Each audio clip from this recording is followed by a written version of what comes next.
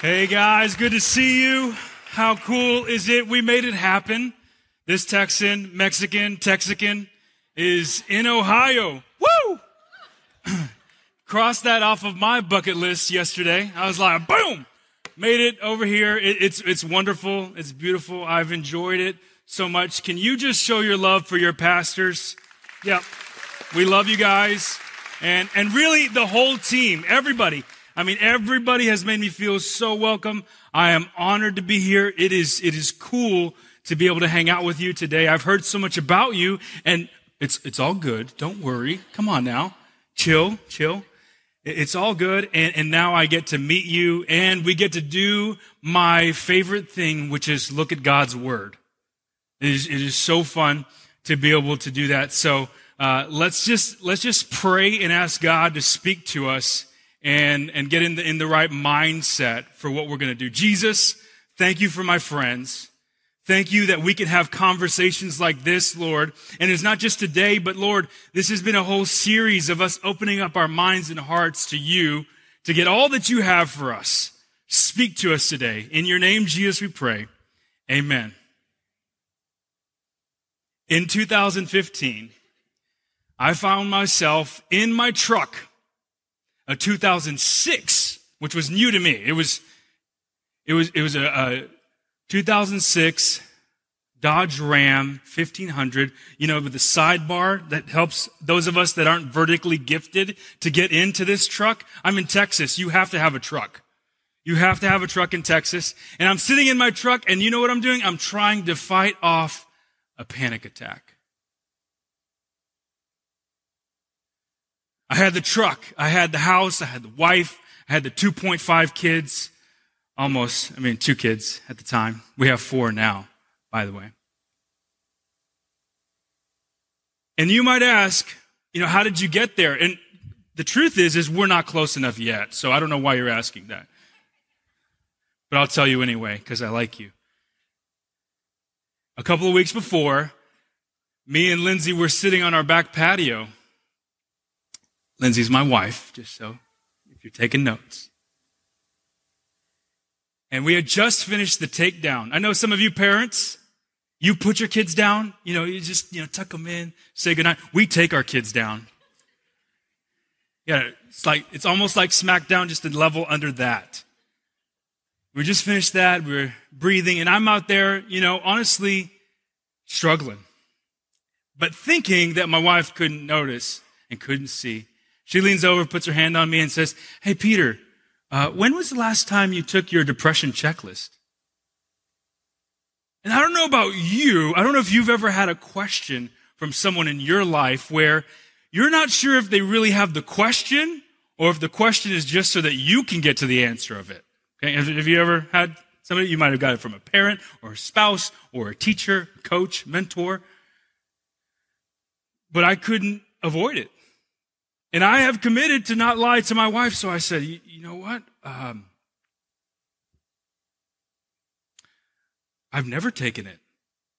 And that was a realization for me because usually I like to practice what I teach. I just had never taken my own depression checklist that I give almost every day to people.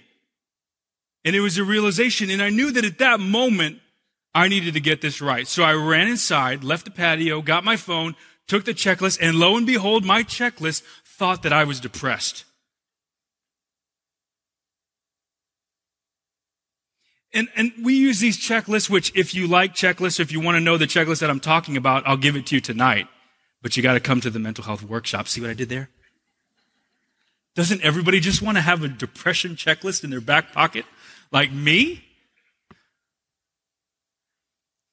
I'm serious. It's good. I'll give you one for anxiety and one for trauma too. But I knew that these are just for self-awareness and self-evaluation. I needed to get an opinion from a counselor. And then, so what I did was I made an appointment, and that's where I was in my truck.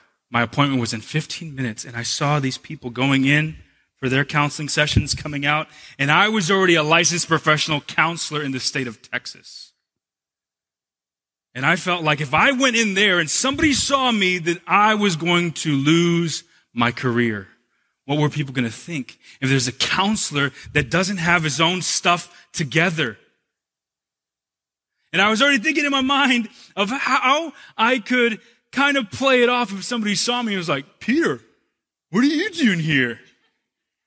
I was already thinking in my mind, I'm like, you know what? I'll be like, this counselor, it's like a mentor. I just needed just some encouragement. Your accent has to change when you're lying. So it's like, you just need some encouragement and stuff. And then I was like, I can't do that because I've already committed to not lie to people. So I was like, I'm getting my mind right. I'm like, if they ask me, I'm just going to be like, I have issues and I need a counselor.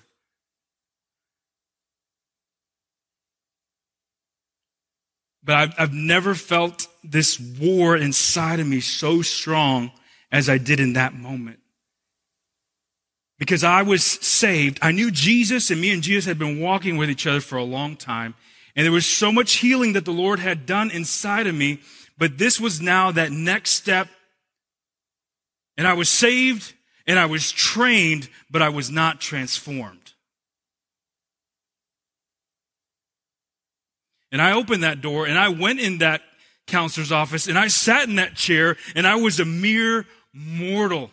Not a licensed professional counselor, but I said, I'm submitting to you. And I told my whole story for the first time in my life. I had told details, but no one had ever heard all of it. The good, the bad, and the ugly.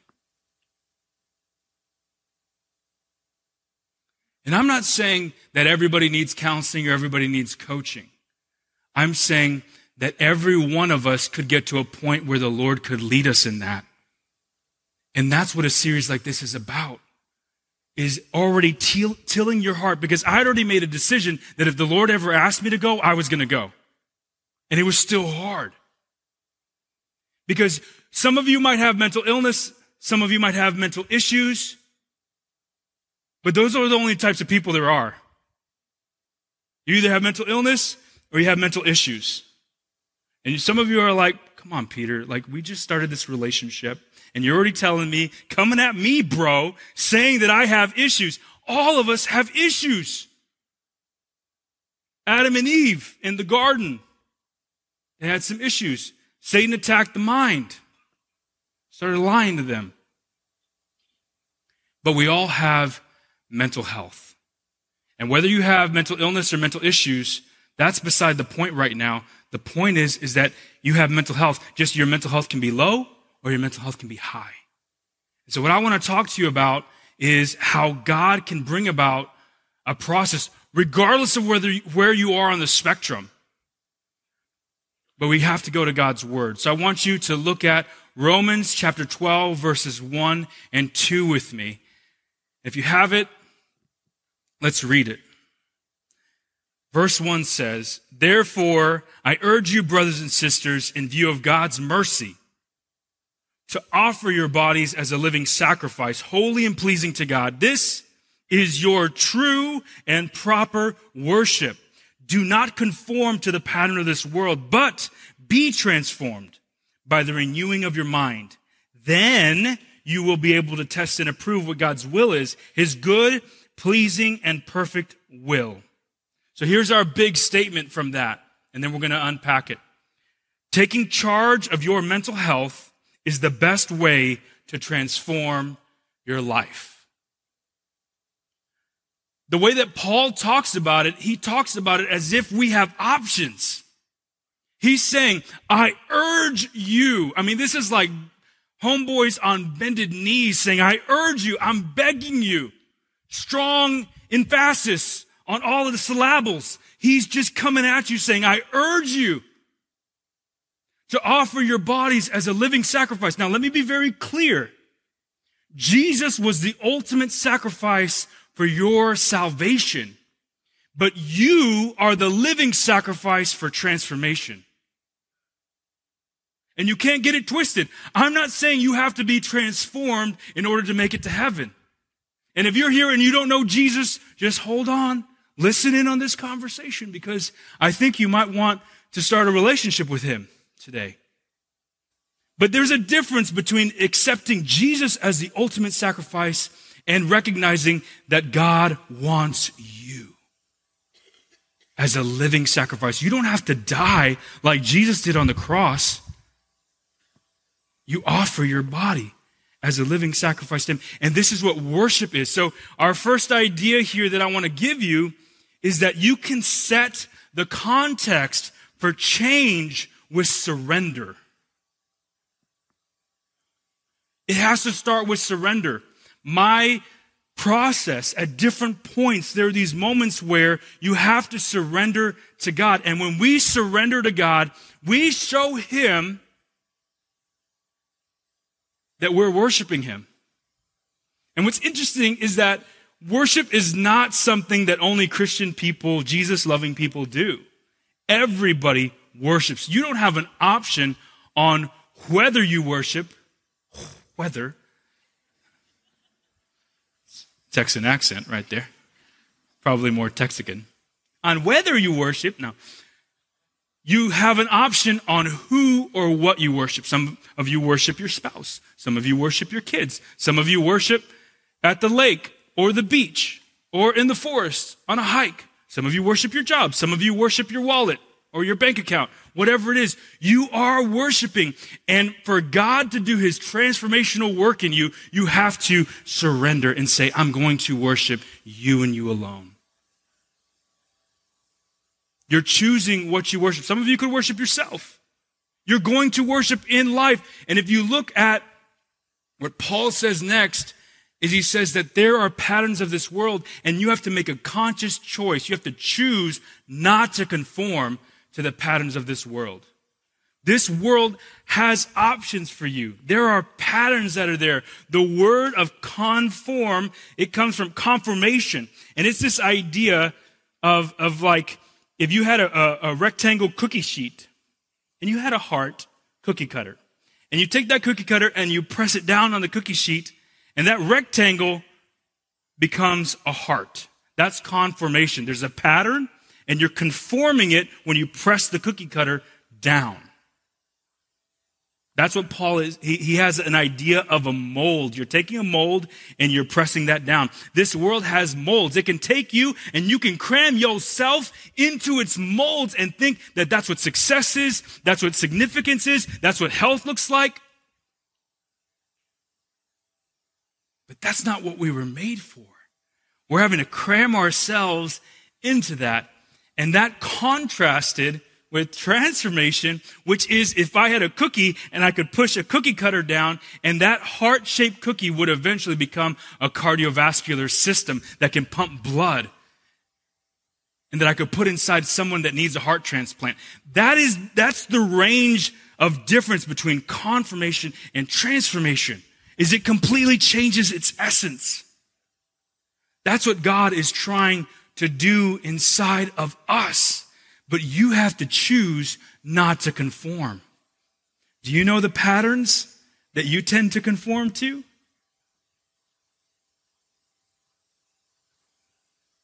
Because the enemy does. And there's something that you can conform to. When I was a little kid, I don't even remember how old I was, but I was abused by a male family member. And the way that confirmation happened to me is that I believed that I was the one who perpetrated the abuse. I thought that I was the one that did that to the person who abused me. And so I lived in guilt. I was so afraid that my parents would find out. My parents were amazing people. They loved me. They would have helped me. We've talked about it since. But the very people that could have helped me the most were the ones that I wanted to keep this secret from the most. Because I felt that guilt. I was afraid anytime we passed or saw a police officer, I was so concerned that someone was going to find out what I did and arrest me and take me to jail or prison. Confirmation. I was a little kid. No one had to tell me that the abuse was wrong. It's built inside of us to know that that's wrong. But that's what this world and the enemy will do, is he will take a truth, like I was abused, and say, and it was my fault. He'll take a truth and he'll attach a lie to the end of it, because it's like medicine for your dog wrapped in peanut butter. It's like you don't know that it's there. And so it's like, this is true. There's no denying that the trauma happened in your life. But then this lie that gets attached to it makes the whole thing feel true. I also have a learning difficulty called dyslexia. And I struggled to read, and it was very, very difficult for me to read. I could memorize the alphabet, and I could memorize some words, but something was not clicking in my brain. And people would be like, "What? Can't you read? Are you stupid?" And in my mind, I would never say it out loud. And I would lie and tell people that I could read and that everything was fine. And I had to cheat to get through school because I didn't want anybody to know that I had difficulty. I hadn't even heard of dyslexia. And again, people could have helped me. There was help and hope for me, but I was trying to keep those things a secret because I didn't want anyone to know that something was that wrong with me. And so I had dyslexia. That was the truth. But my false belief, the lie, was that I was stupid. And again, if we look at your life, if you were sitting with me and we were having a conversation at this table, I could go through your life and look at some of the traumatic things. And we would be able to figure out that there are some false beliefs that get attached to those things. And what transformation does is it opens up our minds and says, "Lord, I want you to reveal your truth in my life." The next thing that we see in this passage is that we can choose to renew our minds with God's word. And this is why we say that taking charge of your mental health is the best way to transform your life, is that this passage doesn't say that if you renew your mind, you will experience mental transformation. It doesn't say that you'll just experience mental transformation. It says that you will be transformed holistically, every part of your life, but it starts with the mind. So we're saying you choose to take charge of your mental health, and no matter who in your life put beliefs in your mind, you can take charge and take things out of your mind and declare something that you have thought was true for many, many years, maybe even decades, and say, this is not true. So when you choose to renew your mind and you go through this process, God does something amazing. Remember those two crazy boys that I was talking about earlier? The takedown? Well, one day I got home from work, and I shut the door, and as the door shuts, I hear this blood-curdling scream. And you know your kids, and you know who it is, and I knew it was my second son, and he says, "Give it back! Give it back!" So I'm following the scream, and I knew it had to be my older son, Paxton. So I said, "Paxton," I just made my voice deep, authoritative. I said, "Paxton, whatever you took from him, give it back," as I'm walking to the stairs. And as I'm going up the stairs, Paxton is coming down the stairs. And I said, "Buddy, whatever you took from him, you give it back." This might not be what they taught you at the parenting workshop last week, but this is what I was doing. This is the best I could do at the time. I was tired. I said, "Whatever you took from him, you give it back." And he looks at me with a sly smile. Have you ever seen a sly smile from your kid? It's like almost like one of those weird suspense films. He's like, "I didn't take anything." Because I know what his lying face looks like. You know what your kid's lying face is. It wasn't a lie. It was like he was telling me the truth. I'm like, okay, So I went up the stairs, and my second son, Pierce, is on his knees, And he's holding his arm and he's crying to the point. I don't know if you remember some of those cartoons that we grew up on, but the tears are coming out. Like just, I got down on my knees and I said, buddy, what happened? I didn't understand it either, so let me interpolate. I said, buddy, you got to take a few breaths. I want to understand you, but I don't know what you're saying to me. He's like, we were playing Transformers. And Paxton hit me on the arm and he said, I took your strongness. So he's holding his arm. I'm like, in his mind, his strongness is gone. I'm like, dude, of course, keep crying, man. To lose one's strongness has to be bad. And so I stayed there and I'm like, my life is a sitcom. I'm like, little homeboy over here was not lying. He didn't take anything. So I said, buddy, listen. Looking at Paxton, I'm like, I'm coming for you next, boy. I said, Paxton doesn't have the power to take your strongness. I said, and I have a nickname for him because we're Mexican and every Mexican needs an Italian nickname. I was like, you are the strongest Piercimo I know. And he looks at me like, I don't feel strong. My arm hurts. I said, buddy, and if you wanted to, you could still transform. I can't make this up. He says, I can't. It hurts. I'm like, buddy, I know it does hurt, but you can still transform. Paxton didn't take your strongness.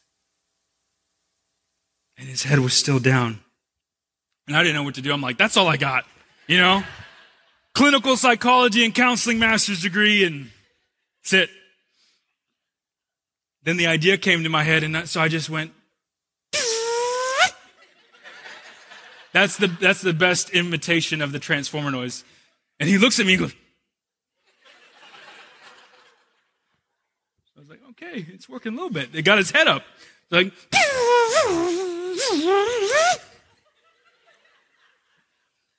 And all of a sudden, he's like.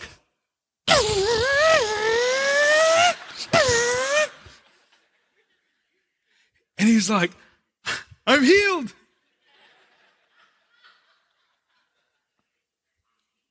Silly story, serious truth, my friends.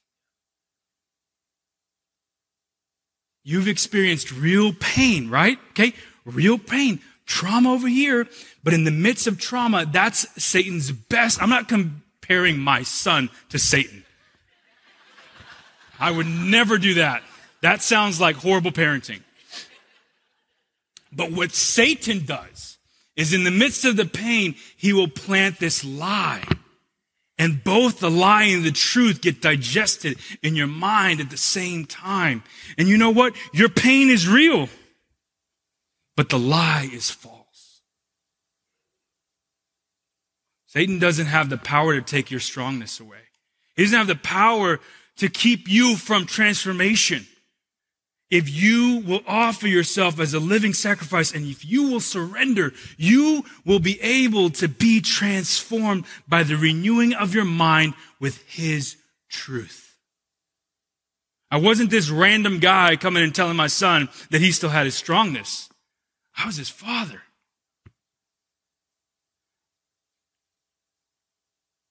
I don't know all that you've been through, but I know a lot of what people can go through. And I've been doing this too long to see someone that God can't transform. I don't know if he will heal you from a mental illness. I don't know if all your issues will go away, but transformation is still possible. That's the beauty of it, is it doesn't say anywhere you can be transformed by the renewing of your mind unless you have a mental disorder.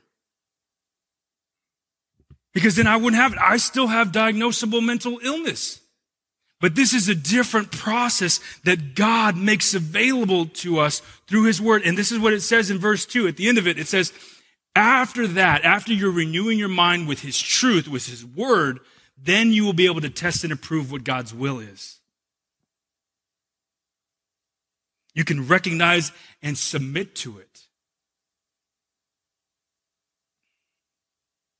I have my notes here. I had to write. I'm like, I am not allowed to preach this if I cannot fill out my own notes.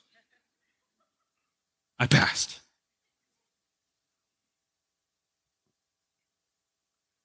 So like I said before, this is not a commercial for counseling or coaching. What I'm trying to tell you is that God has something for you. And if you imagine this right now, just lock in here for a second. If you imagine that confirmation is over here represented by 0. And 10 is over here represented by, 10 represents transformation over here. I want you to think about, if you're being completely conformed to the patterns of this world or being transformed by the renewing of your mind, where are you today on that scale?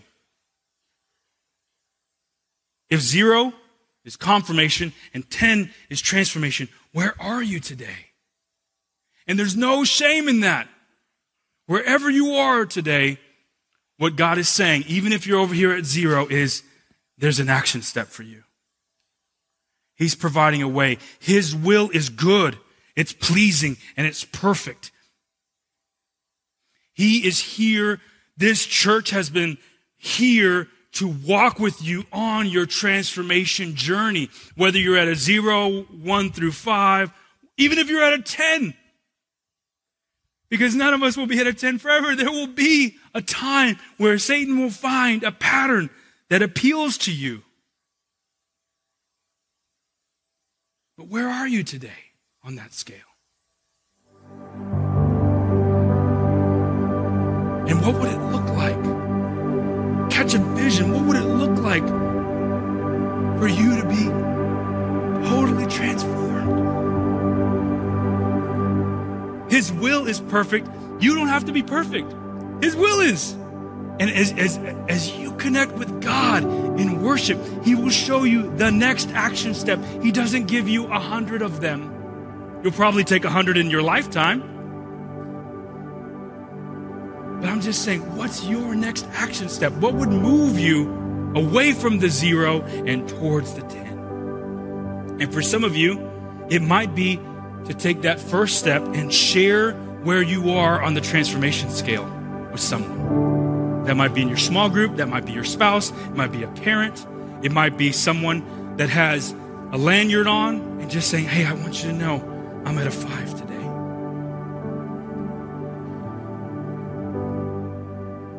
I'm not where I used to be, but I'm also not where I know God has me to be. Some of you, that's your action step today. Others of you, I would love to walk you through a process of taking charge of your mental health with scientific tools. And so we have partnered with Adventure Church, my company, Minds Connected, and you can actually sign up and walk through this process step by step with me. I would love to do that. And I think we have a QR code where you can sign up for that. And we'll have that available tonight as well. But when you sign up for that course, it's completely free for you to walk through this process. Since I started going to counseling, I had a goal to be able to make the tools that I was learning personally, of all the tools that I learned in my master's degree, I wanted to make something available to everyone. And this is the content that I came up with. And so you can take that at your own pace. It's a self-guided workshop that you can work through. And at the very end, once you're done, it gives you a 7-session Bible study that you can either do on your own, or you can do with your small group, you can do with your spouse or somebody. I want to give you the science first, and then I want to show you the scriptures that inspired all of it. It's action step number 2. Number 3 is to show up tonight. I would love to hang out with you tonight. Tonight we have the mental health workshop. You can sign up still, I think, right? Okay. What if it was no? I mean, how awkward would that be? No, we're closed. No mas. Go watch football. Sorry. You can sign up and you can come hang out. I want to give you some practical tools. We're going to talk more about scaling, and I'm going to give you an 8-step process. I want you to learn how to love those in your life that might be struggling, and also to ask them to love you well when you are struggling. I think it's so important to know how to do that. But the biggest thing that I want you to do right now is I want you to stand up with me, and I want to pray for you.